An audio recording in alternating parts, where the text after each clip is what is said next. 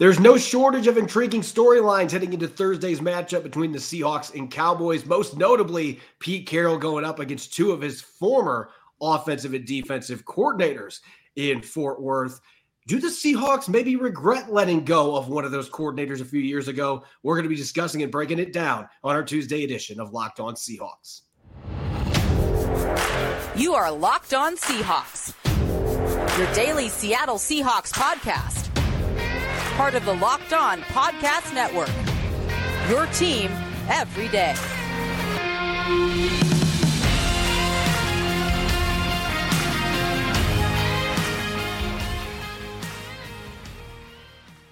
Greetings, 12. This is Corbin Smith, the host of the Locked On Seahawks podcast, your daily Seahawks podcast, part of the Locked On Podcast Network, your team every day. Glad to be joined here for our Tuesday episode by my co-host in crime, Rob Rang. And a special thanks to each and every one of the 12s, whether you're listening in nearby Kennewick, Washington, or across the country in Syracuse, New York, the land of Jim Boeheim. We greatly appreciate each and every one of you making Locked On Seahawks your first listen 5 days a week. We're only a couple days away from kickoff in Arlington. The Cowboys and the Seahawks. It's a special edition matchup Tuesday. We will be diving into all the key positional battles to watch on offense and defense for the Seahawks going up against a very formidable Dallas Cowboys squad. This episode is brought your way by the Game Time app.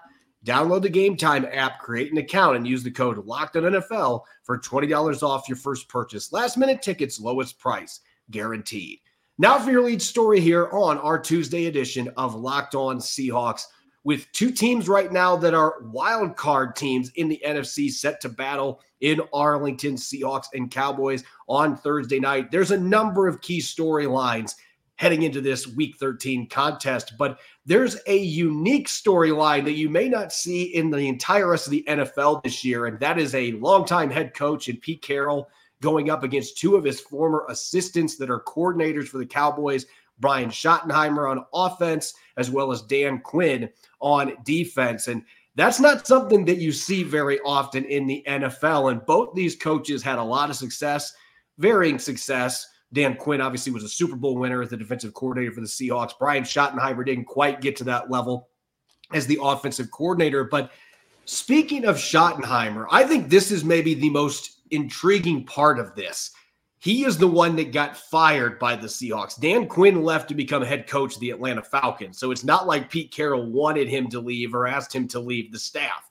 He was hired for a promotion with another franchise in his first head coaching opportunity. Brian Schottenheimer, even though the Seahawks were 10th in scoring in 2020, he was given a pink slip, and they decided to go with Shane Waldron. And I think you go into this game with two offenses that are going in drastically different directions. The Cowboys, they are flying high under Brian Schottenheimer.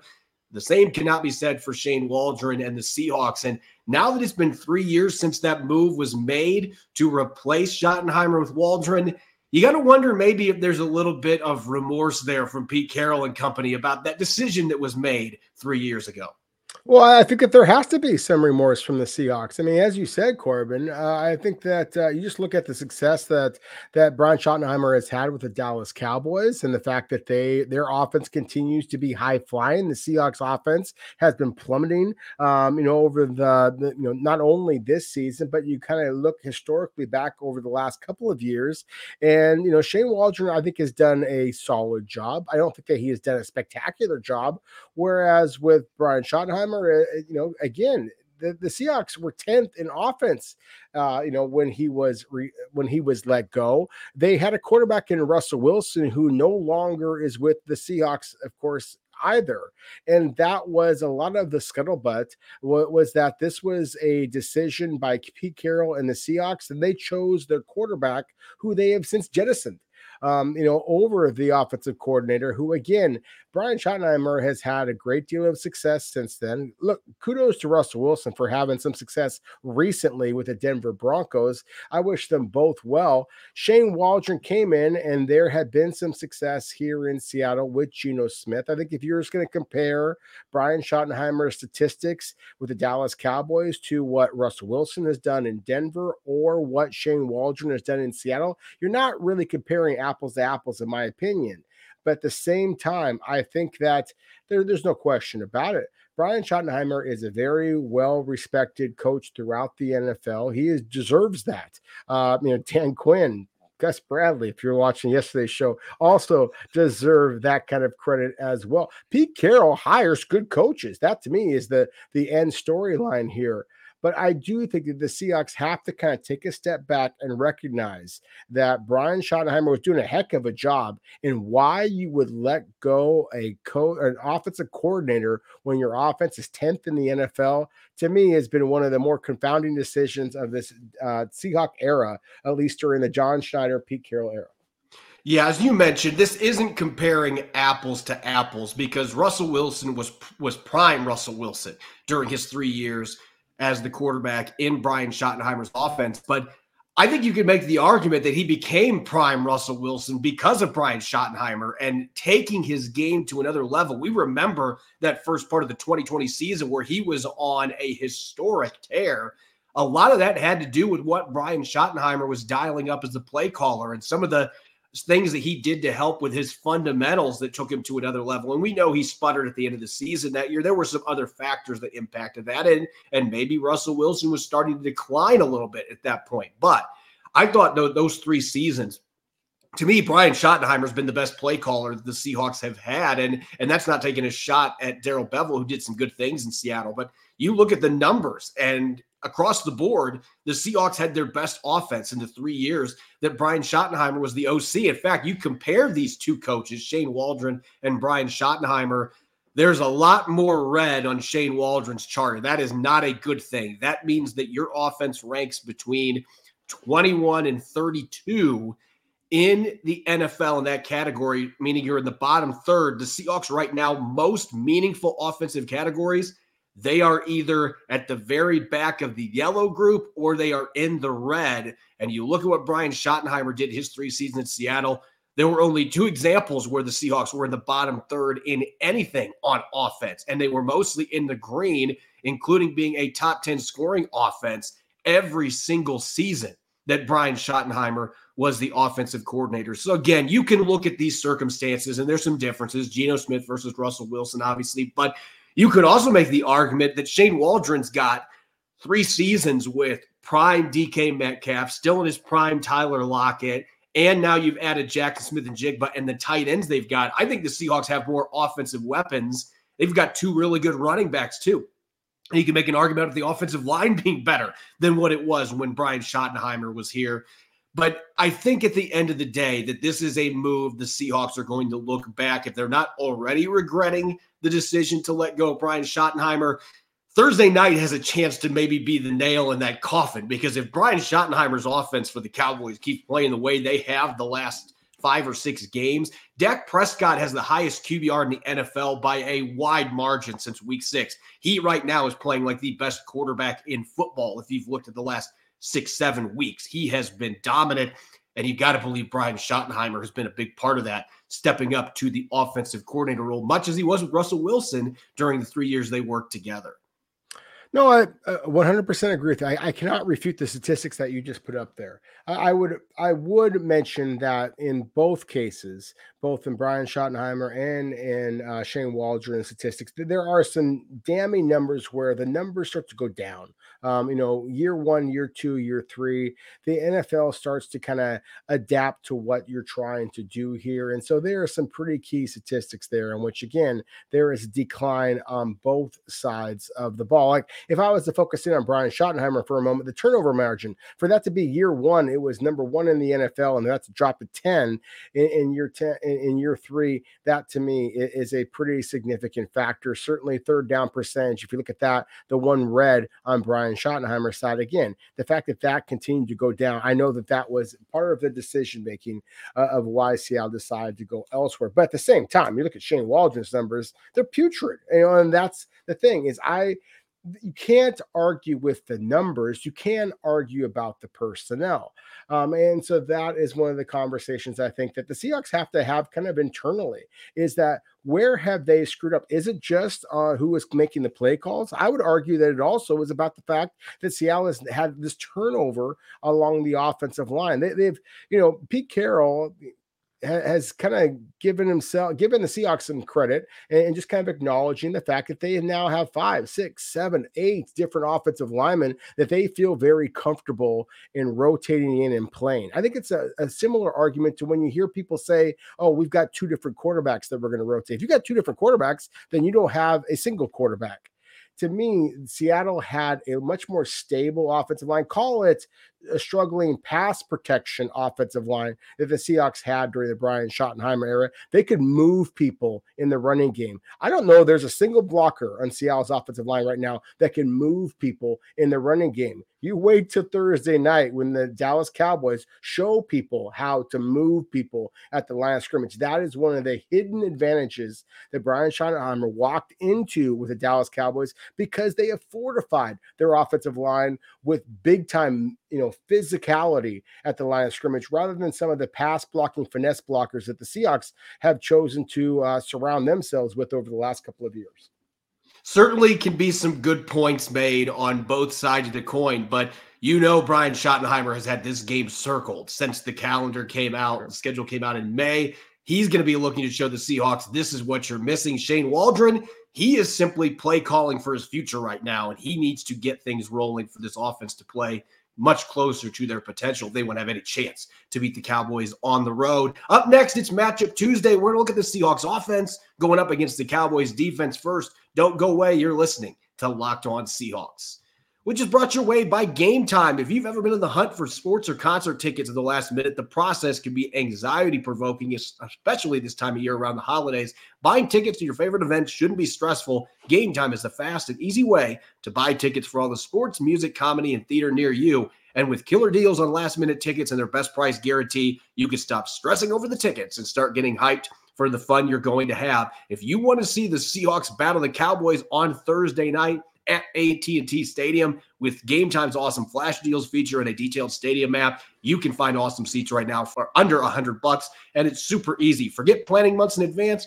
Game Time has deals on tickets right up to the day of the event, and Game Time's guarantee means you'll always get the best price. If you find tickets in the same section and row for less, Game Time will credit you 110% of the difference. Snag the tickets without the stress with Game Time. Download the Game Time app, create an account, and use the code LOCKEDONNFL for $20 off your first purchase. Terms apply.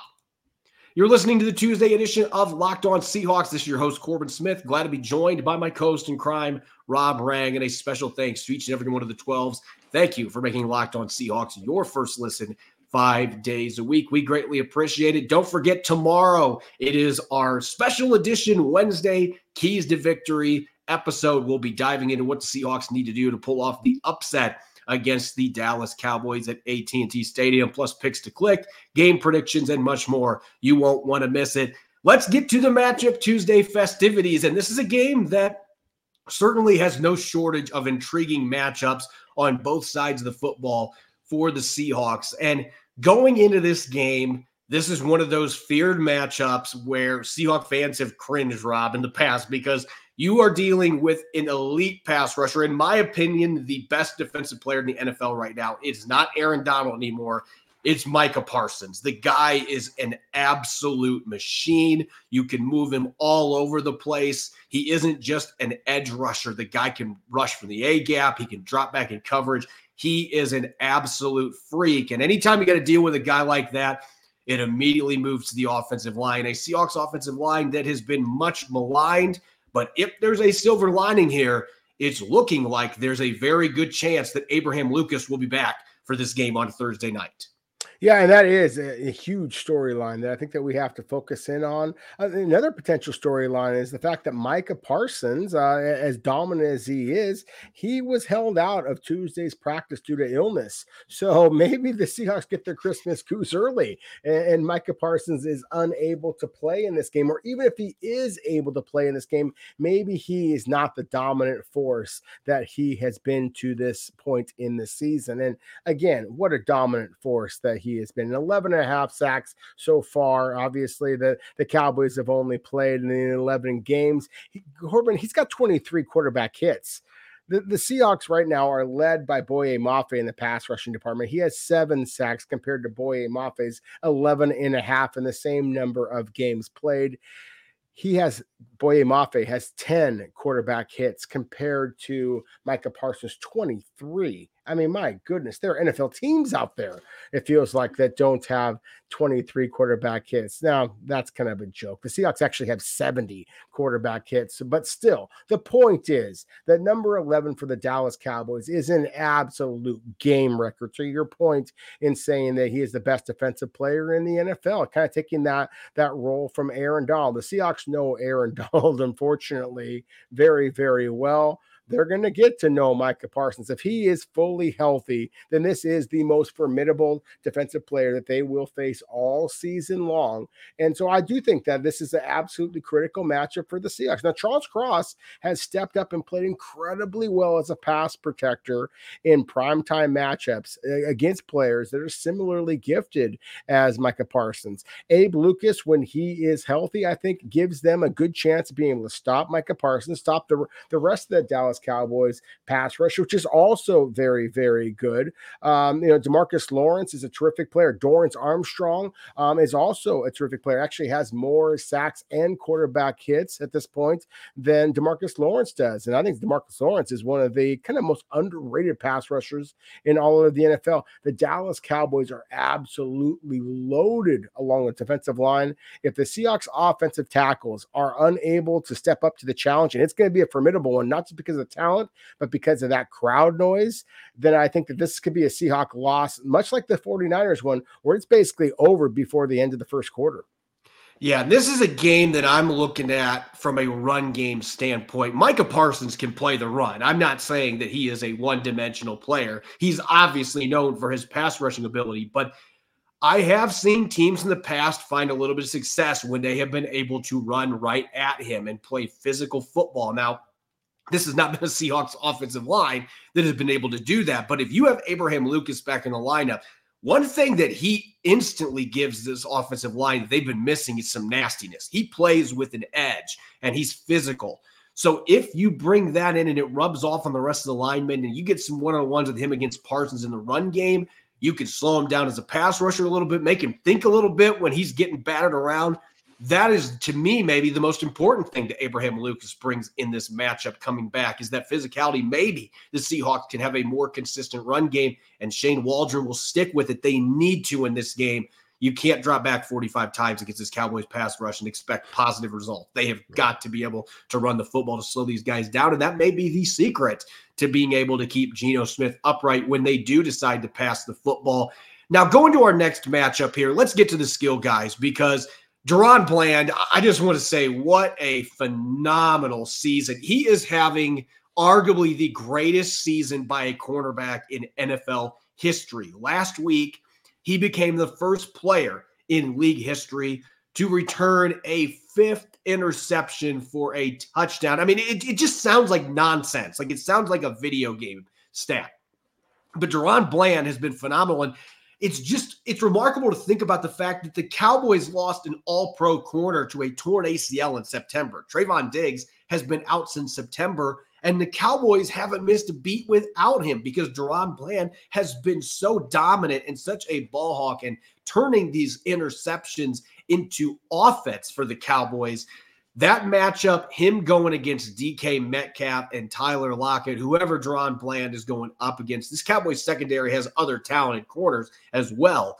But that is your matchup that you want to be watching. Wherever Deron Bland is at, Geno Smith has to know where he is every single play because he has become that dominant shutdown corner, arguably the most dominant shutdown corner in a single season we have seen, turning those interceptions into touchdowns.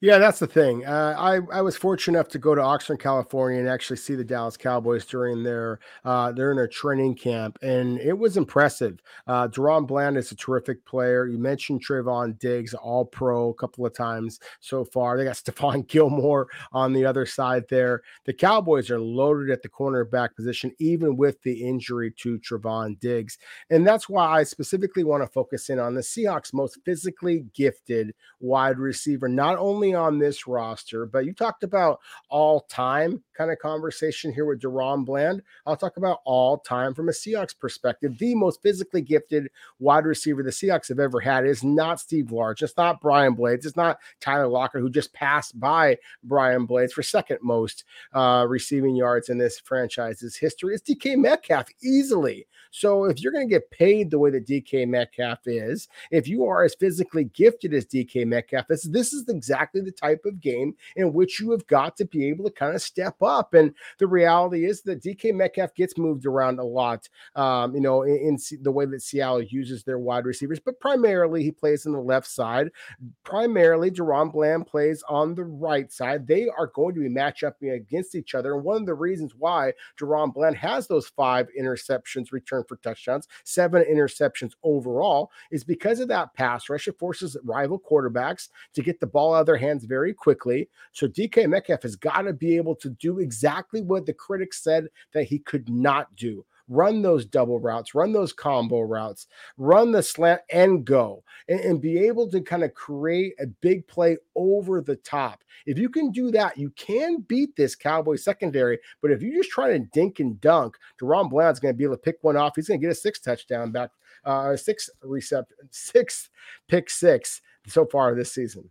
And I think if the Seahawks are going to be able to have any success getting the ball to DK Metcalf and their receivers on the outside, kind of an extension of the run game. And this is going to sound like a broken record because it is a broken record at this point. I feel like when I go to bed, I think about, should the Seahawks get their tight ends involved in the offense? Because they just haven't been able to do it. But this is another game where you look at the safeties for the Cowboys. Jaron Kearse is a monster. He's a big physical safety that you can play in the box. He's got 1.5 sacks this year, but he's not known necessarily for his coverage traits. And this is a guy that has had some issues with tight ends in the past. And so I'm looking at Will Dissly. I'm looking at Noah Fant, Colby Parkinson, who's been really quiet for about 2 months. It feels like we haven't seen him do anything in the passing game in a long time. But this is a game where I'm going to keep saying it. You can open up the rest of your offense with the tight ends, not just the run game, getting these guys the football. The 2 times they got him involved last week, they got a 21-yard catch from Will Dissly, and they moved the chains on 3rd and 15 to Noah Fant. Get these guys involved, and you can help neutralize that pass rush a little bit. And I think you can change up the coverages to open things up for your wide receivers. And so I'm looking at the tight ends thinking that this is a game where they have absolutely got to show up for the Seahawks to have a chance to beat the Cowboys. When we come back, Rob, we're going to switch gears. Seahawks defense going up against the Cowboys offense, the number 1 scoring offense in the NFL. Don't go away. You're listening to the Locked On Seahawks podcast, which is brought your way by our friends over at FanDuel. As the weather gets colder, the NFL offers stay hot on FanDuel, America's number 1 sportsbook. Right now, new customers get $150 in bonus bets with any winning $5 moneyline bet. That's $150. If you've been thinking about joining FanDuel, there's no better time to get in on the action. The app is so easy to use, and they offer a wide range of betting options, including spreads, such as the Seahawks being 9-point underdogs on the road in Dallas, player props, including Geno Smith's total passing yards or touchdowns on Thursday night, over-unders, and more. Visit FanDuel.com/lockedon and enjoy the NFL season with an offer you won't want to miss. FanDuel, official partner of the NFL. You're listening to the Tuesday edition of Locked On Seahawks. This is your host, Corbin Smith. Glad to be joined, as always, by my co-host in crime, Rob Rang. And a special thanks to all the 12s out there. Thank you for making Locked On Seahawks your first listen 5 days a week. We greatly appreciate it. Don't forget, tomorrow, it's our weekly Keys to Victory episode. We'll be diving into what the Seahawks need to do from a game plan perspective on offense and defense to upset the Cowboys on the road in prime time. Picks to click, game predictions, and much more. You don't want to miss it. Continuing our Matchup Tuesday episode here, we just looked at the Seahawks offense against the Cowboys defense. But what Dallas has that has really driven them to this hot start and being in a position to still maybe catch the Eagles in the NFC East, it is that high-flying, number 1 ranked scoring offense with Brian Schottenheimer at the controls. They've got Dak Prescott playing arguably the best football of his career to this point. So going into this game, it's going to be interesting that we are going to divert this way, Rob. But you and I were talking about it before the show. Usually we'd be mentioning defensive line versus offensive line right off the bat with most matchups, especially against a really good offensive line like the Cowboys. And yet you and I are going to be solely focusing on the skill positions, mainly because we expect that's where the Seahawks have a chance to win this game, not in the trenches. Yeah, that's the thing is I just don't think that the Seahawks are very likely to be able to compete with the Dallas Cowboys along the line of scrimmage, both on the offensive and defensive side of the ball. So, let's just jump in with it here. The Seahawks invested number 5 overall selection in Devin Witherspoon to be able to kind of try to eliminate wide receivers who have been as statistically dominant as CD Lamb has been to this point. Corbin, he is absolutely dominating the Dallas Cowboys in just about every receiving category that there is. He has 104 targets. He has 78 catches.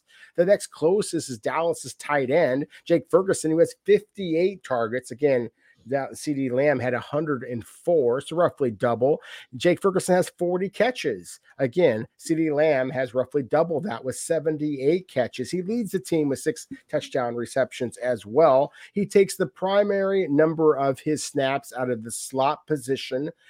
Corbin, I've not been a huge fan of the fact that the Seahawks have historically not moved their most dynamic cornerbacks and move them around to try to travel with wide receivers. I think if you have a cornerback who is that gifted, then let him do that. And I applaud the fact that the Seahawks have done that a little bit with Devin Witherspoon. So this is exactly the type of game in which I think that the Seahawks should try to allow Devin Witherspoon to be able to try to travel with CD Lamb and try to absolutely blanket him. I want to see Dak Prescott beat the Seahawks by attacking Seattle's defensive backs with somebody other than CD Lamb. If they can do it, hey, more power to them, more power to Brian Schottenheimer and Dak Prescott. But I do think that if the Seahawks eliminate number 88, CD Lamb, from the Dallas Cowboys passing attack, easier said than done, obviously. But if they're able to do that, I think this becomes a much more interesting football game.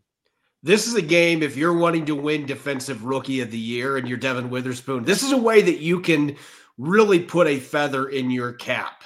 If you can go out and find a way to, you're not going to shut CD Lamb down, but if you can find a way to neutralize him to an extent, don't give up touchdowns maybe, Jamar Chase type production. He had a really good game against Chase, against the Cincinnati Bengals. If you can come up with numbers like that, and as you said, force Dak Prescott to beat you with his other receivers, and they're not slouches. I mean, Michael Gallup and Brandon Cooks are good football players, but they're not CD Lamb. And if you can force the Cowboys to beat you with secondary options, I think it does improve your chances to win this football game.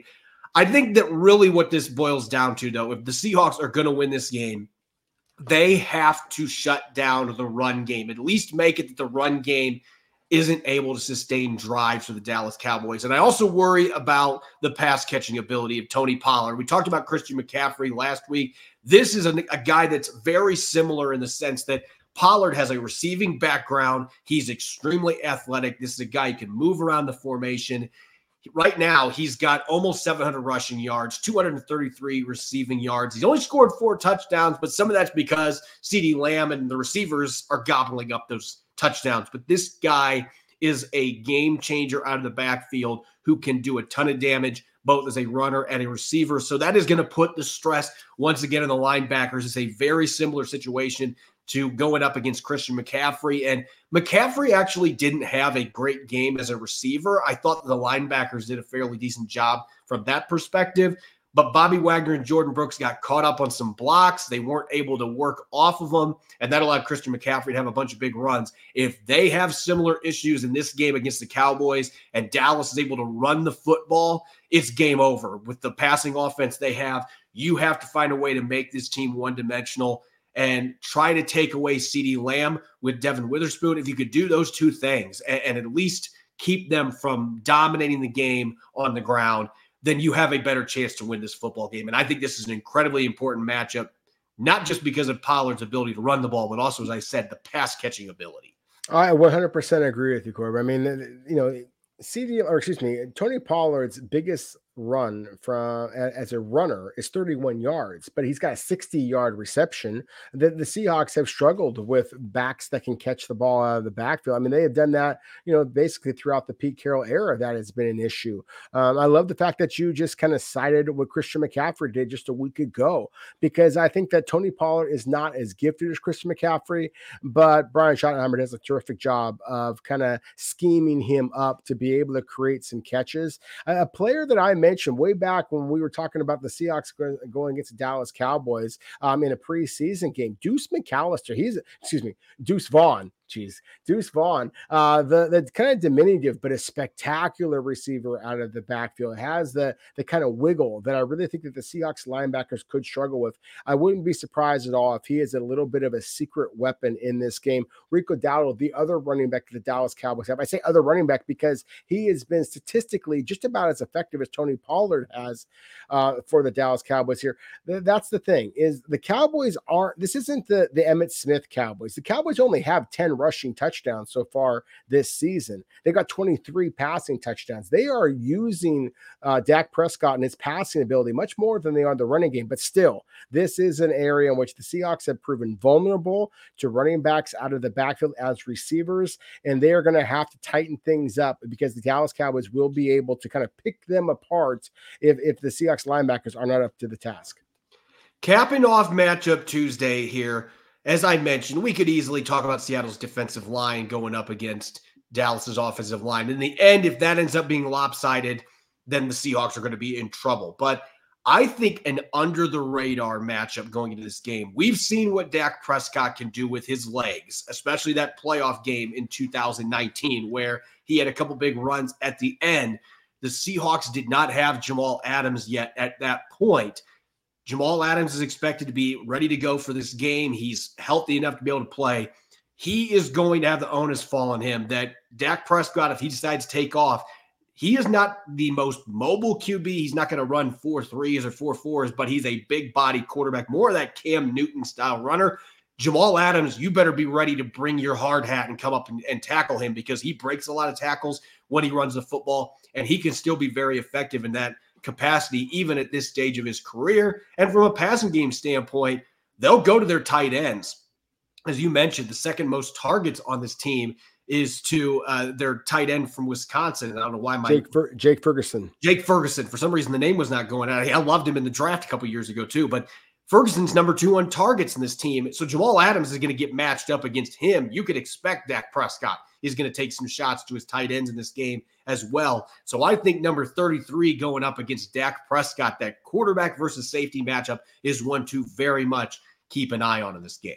Oh, it absolutely is. I think that there's not very many times where I'm going to strongly suggest, I think that the Seahawks basically need to have somebody who is going to be shadowing the quarterback, because when Dak Prescott, the Seahawks have been burned by Dak Prescott running for touchdowns in the past. And longtime Seahawks fans will remember what I'm referring to here. They absolutely need to have somebody who can do that. I think that Jamal Adams is uniquely suited to be able to provide that. The same reason why many of us have called out Shane Waldron, many of us have called out Geno Smith, many of us in this particular podcast, I basically called out the decision to select Devin Witherspoon, at number 5 overall. DK Metcalf, the highest paid and most gifted wide receiver in this franchise's history. Same kind of thing here. I'm calling out Jamal Adams. This is why the Seahawks brought you in. It's for games just like this primetime showdown. If Dak Prescott is going to leave the pocket, this is the game where you have to punish him for those type of decisions. Jamal Adams is one of the few players on the Seahawks that has that physicality, that is old school Pete Carroll kind of football. You got to show it on this particular primetime situation. Otherwise, you might as well start packing it up, because it's going to be a long off season during the regular season where Seahawks fans are wondering what could have been. As always, you can follow me on Threads at Corbin Smith NFL. You can follow Rob on X at Rob Rang. Make sure to subscribe and follow Locked On Seahawks on YouTube or wherever you listen to your podcast to make sure you don't miss a single episode. Coming up tomorrow, we'll have our typical pregame show. It's keys to victory, orchestrating a game plan, picks to click, and much more. You won't want to miss it. Thanks for listening in, and enjoy the rest of your Tuesday. Go Hawks.